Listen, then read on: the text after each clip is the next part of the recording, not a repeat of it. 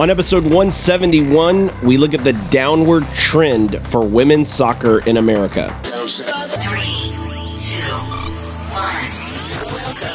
1. Welcome to Soccer Works with Daniel Workman, where we take a look at how soccer works in the U.S. and around the world.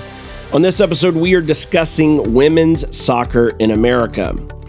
Women's soccer in America is following the same trend that the men's Olympic basketball program was following. So, for example, if you think back to the 80s, the men's Olympic basketball program started to slip a little bit. And so there was this call for having our best players play in the Olympics. And so that is kind of what set up the 92 Dream Team with Jordan, Bird, Magic Johnson, and others.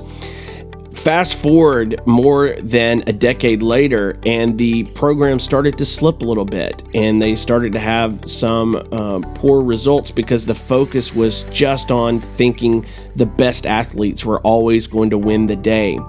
And after some struggles, they turned to Coach K from Duke, and he began to totally change the culture within the men's Olympic basketball program to go not just from having the best athletes on the planet, but to having the best systems. And again, they reasserted their dominance in the sport.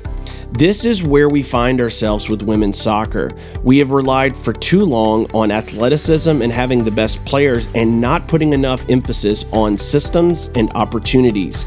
The world is catching up and passing us by because they are beginning to do what it takes to be the best. That's got to change for America. Thanks for listening. Until next time.